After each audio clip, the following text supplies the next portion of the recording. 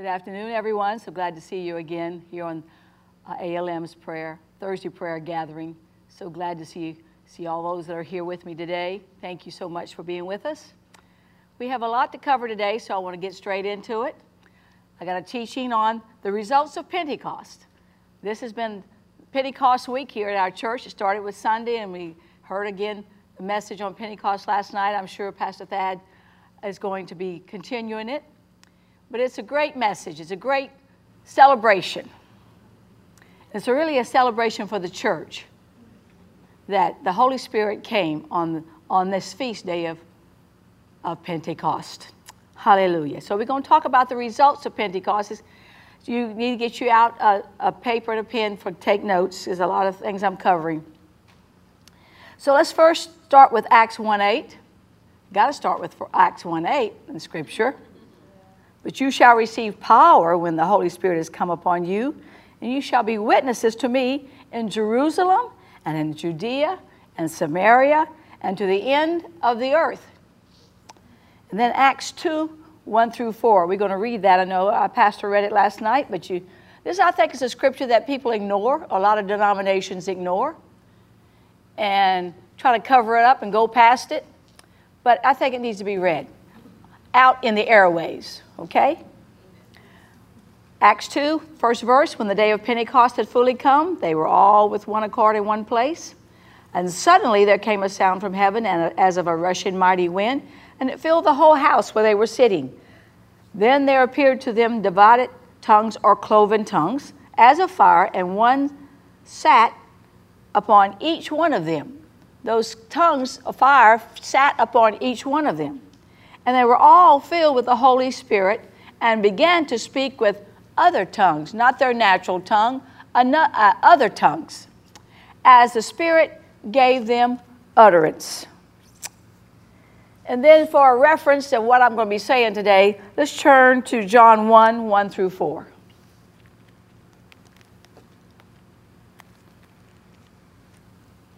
In the beginning was the Word, and the Word was with God, and the Word was God. He was in the beginning with God. All things were made through him, and without him nothing was made that was made. And in him was life, and the life was the light of men. And as I was studying this message today, or the other day, I came across this in my studies, okay? The word, W-O-R-D, means logos, L-O-G-O-S in the Greek language. Logos is how I say it. You may say it in a different way. So we see that Jesus is the living, through John 1, he is the living logos, or living word. And then let's turn to Hebrews 4:12. This is kind of like a little side thought, but it'll all work in together. Hebrews 4:12 says, famous scripture, for the word of God is living and powerful and sharper than any two-edged sword, piercing even to the division of soul and spirit and of joints and marrow, and is a discerner of the thoughts and intents of the heart. Now we find here the Bible is the written logos, a word. The Bible is the written logos, a word. And then 1 Corinthians 2:13, let's read it. 1 Corinthians 2:13. The Apostle Paul is writing here. He says, these things we also speak, not in words which man's wisdom teaches, but which the Holy Spirit teaches, comparing spiritual things with spiritual. The Holy Spirit utters the spoken logos. The Holy Spirit utters the spoken logos. When you are filled with the Holy Spirit and speak in tongues, you have surrendered your tongue to the spoken word of God, which becomes rhema, R-H-E-M-A, the Greek word for spoken word. Preaching of the gospel is speaking rhema, the spoken word of God, which ultimately initiates faith, because faith cannot come unless we hear the spoken word of God. That's why it's important when you're reading the word to read it out loud, because faith comes by hearing, as the word says. Also, when you're reading the Logos, the Spirit will enlighten rhema to you, and faith becomes alive in your spirit. This is the operation of the Holy Spirit. Now let's turn to Acts 2, 38 through 39.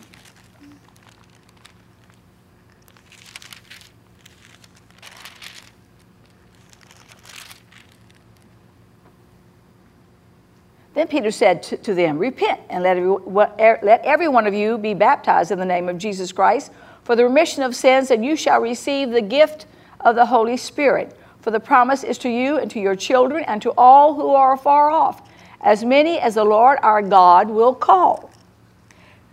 Peter is preaching under the anointing of the Holy Spirit, the way of salvation. He went back into the Old Testament to explain what was happening, and he went into to tell them about Jesus and what he did for them and how he delivered them from sin and how that this salvation is real. And he was telling them it's not just for this generation that I'm in, Peter was saying, but it's for all generations. Salvation and being filled with the Spirit is for all generations and generations to come past our generation. Let's turn now to Acts 19:20. Acts 19:20. It says here, so the word of the Lord grew mightily and prevailed. The word of the Lord grew mightily and prevailed. So what are the results of Pentecost? Now we know that Pentecost is a feast day of first fruits of the Jewish people, where they had come to celebrate in Jerusalem. Now the disciples and apostles of Jesus were in this upper room, directed by the Lord for them to go to tarry and wait for the promise of the Father, which Jesus talked to them about, who was the Holy Spirit. They had no idea when this promise of the Father was coming. They just know they were supposed to be there, or how he would come. They had no idea. They had no clue of it all. They were just obedient to Jesus. And that's what it takes for us to be filled with the Spirit today, to have for even salvation. Both are gifts. You've got to be obedient to the call of the Holy Spirit. Jesus told them in Acts 1:8 that they would receive power to be witnesses both locally and to the end of the earth. Can you imagine the excitement and anticipation of those disciples? Can you imagine I imagine it was a different feeling, or exciting feeling, maybe even a scary feeling, because they had no idea how God was going to manifest himself. But I'm sure there was a lot of excitement there.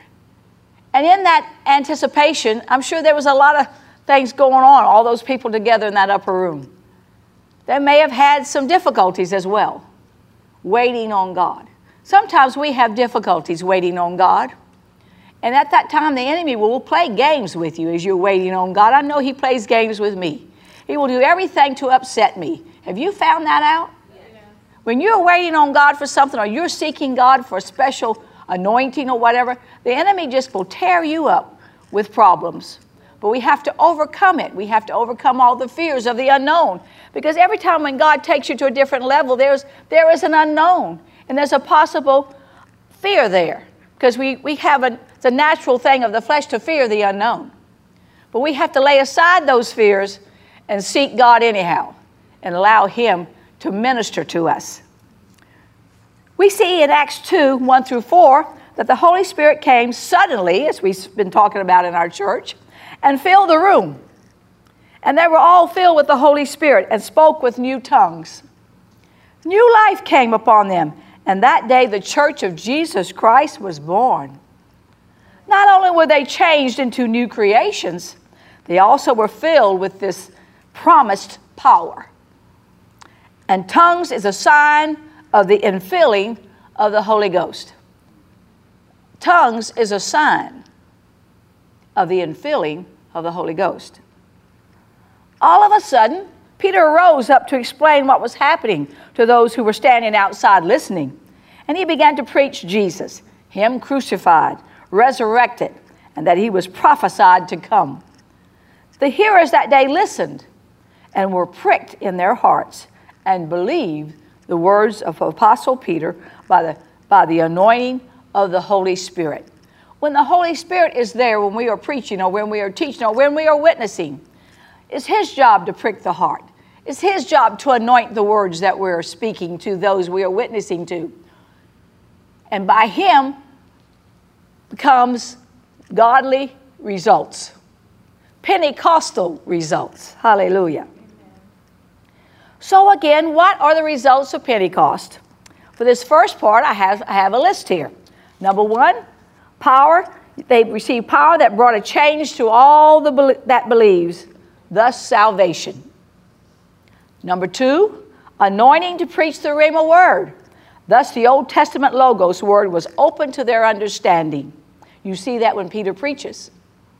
Number three, Jesus, the living word, became alive within them like never before.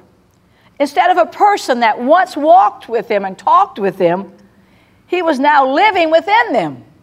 Can you imagine that feeling? The person you walked with and you talked with for 3.5 years approximately that time, and now you feel Him on the inside. Isn't that wonderful? Number four, they can now do the same works of Jesus by healing the sick, raising the dead, casting out devils, because that same Spirit that raised Christ from the dead now dwelled in them. He dwelled in them, the Spirit of God, the Spirit of Christ. That's Romans 8:11. Now, all that I just taught was a preface to my main thought on the results of Pentecost. And I was hoping Pastor Thad wouldn't get in my scriptures, and he didn't. Let's go to Acts 4:29 through 35.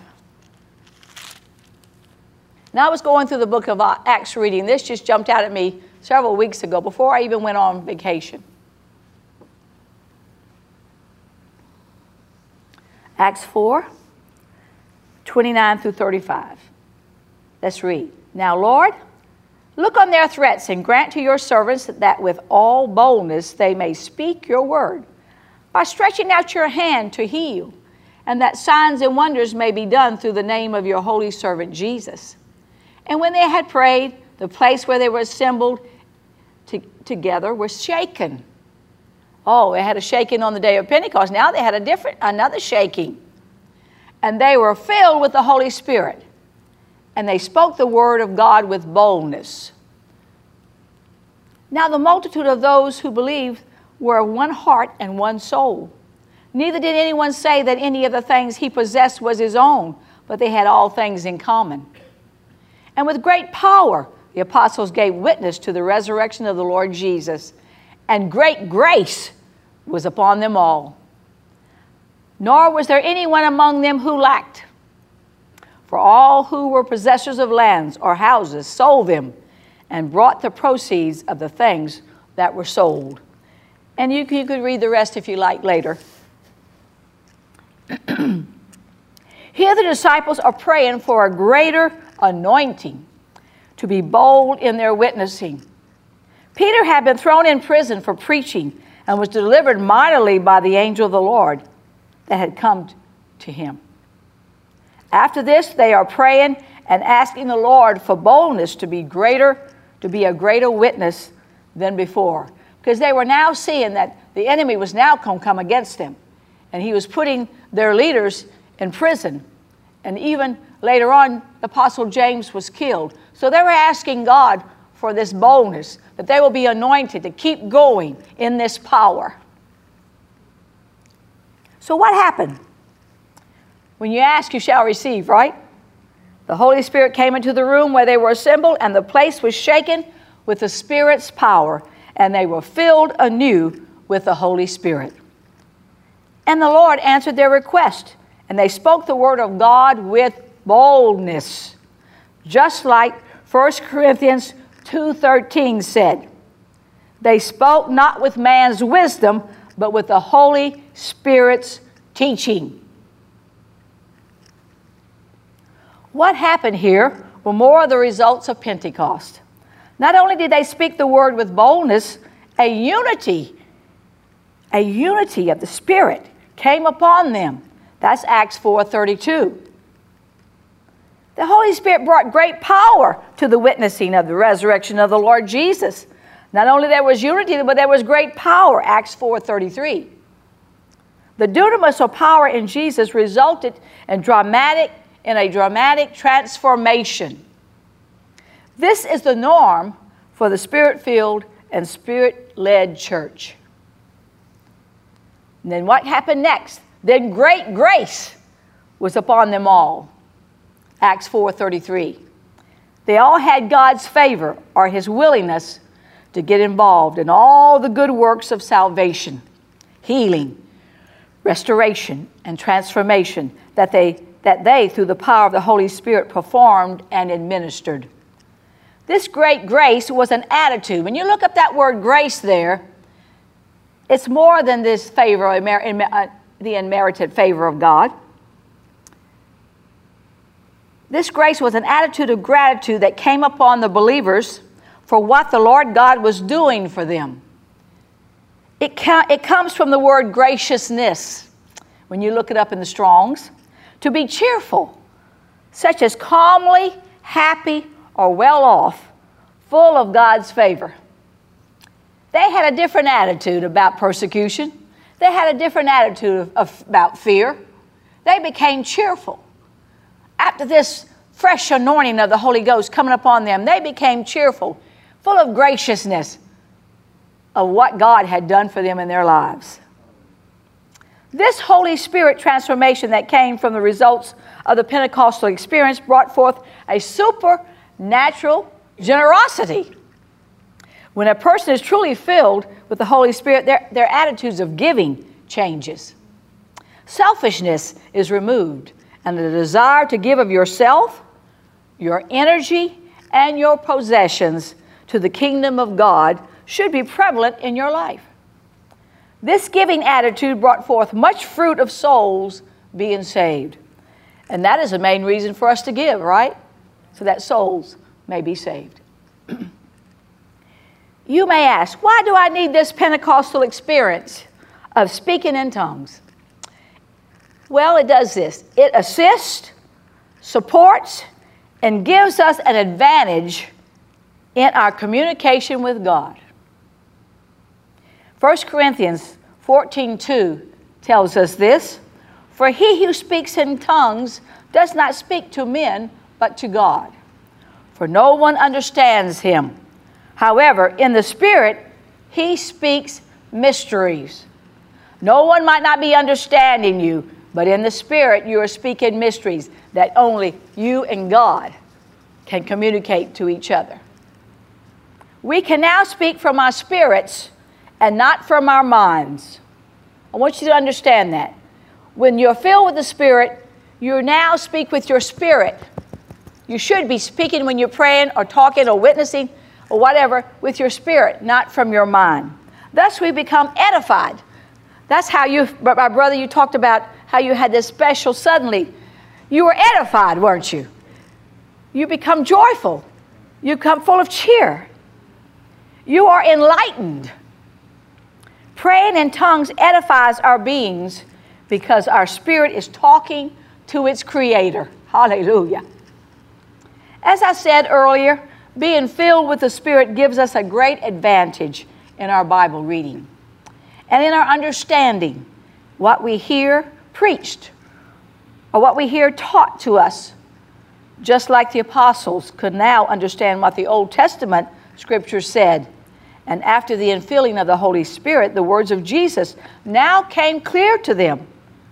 This is why it is important for each believer to experience his or her own Pentecost. This experience doesn't mean you are not saved. It is a gift of God to enhance your salvation through communication and witnessing. Being filled with the Spirit is not just a one-time experience. A lot of people just have a one-time experience and never go deeper in the Holy Spirit. It is a lifestyle of prayer and evangelism. The key to being filled with the Spirit, with the evidence of speaking in tongues, is yielding oneself completely by giving oneself to the Holy Spirit. It is turning your will over to God's.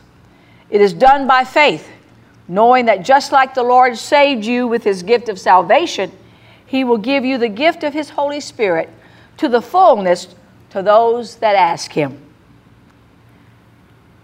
I found this little reference I wrote in my Bible. I don't know if Bishop preached on it or the Lord showed me through my Bible reading. I really don't remember. But the Lord gave me this thought, and it's found in Genesis 2:7. It tells us that God breathed into Adam, and he became a living being, and I have written, or a speaking spirit. He became a living being or a speaking spirit. God wanted a family. He wanted somebody to talk to, and he created man. And he made, because God could speak, he made man that he could speak. He became a speaking spirit. No other of God's creation is speaking spirits.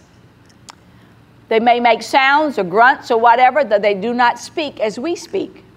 So Pentecost brought mankind back to his original creation, where his or her spirit can now speak to God. Hallelujah. By passing the mind, which is a part of our flesh. Hallelujah. Praise the Lord. I want you to let that sink in. Let that sink in. The Holy Spirit passes your mind. It comes out of your spirit when you speak in tongues, when you pray in the Holy Ghost, or however, or pray in your prayer language, however you want to express it. It should come out of your spirit, not out of your mind. It's not a learned thing. It is a spirit language. Going back to our title, let's recap the results of Pentecost. Number one, Pentecost gave us power that brought a change to all that believed, thus salvation. Number two, Pentecost brought the anointing to preach the Rhema word, which the Old Testament Logos word was open to their understanding at that time. Number three, Jesus, the living word, became alive within them like never before. Instead of a person they once walked with and talked with, he was now living within them. Number four, they can now do the same works of Jesus by healing the sick and afflicted, performing signs and wonders. Number five, they had a great boldness come upon them. Number six, unity now dwelt among them as one heart, the scripture says. Number seven, a great power came upon them to witness in a new way. Number eight, great grace was upon them all. Number nine, a generous spirit of giving came upon those who prayed and were refilled with the Holy Ghost. Number 10, the word grew mightily and prevailed with results of the living Holy Ghost church today. Hallelujah. I encourage you today to seek God and go after every gift he has for you. He is no respecter of persons. Peter said, this gift is for all the Lord should call. You will not regret it. You will declare as King David. Once you experience the Holy Spirit, being filled with the Spirit, you will declare as King David says, Lord, do not take your Holy Spirit from me. Because he is your comforter in this world of chaos. He will teach you and guide you. He has made me what I am today and will continually bring me into the fullness of the will of the Father. He is the one who brings forth the purpose, plan, and expectation of God in each one of us. He is the very essence of God's anointing and glory. As I was praying about this morning, that's what the Lord gave me. The Holy Spirit is the very essence of God's anointing and glory. You can open up to the Holy Spirit at church or at home or driving down the road. Many people come forward in the church to receive the Holy Spirit, and they don't receive it right then, and they get disappointed. But I don't want you to get disappointed. Keep pressing in.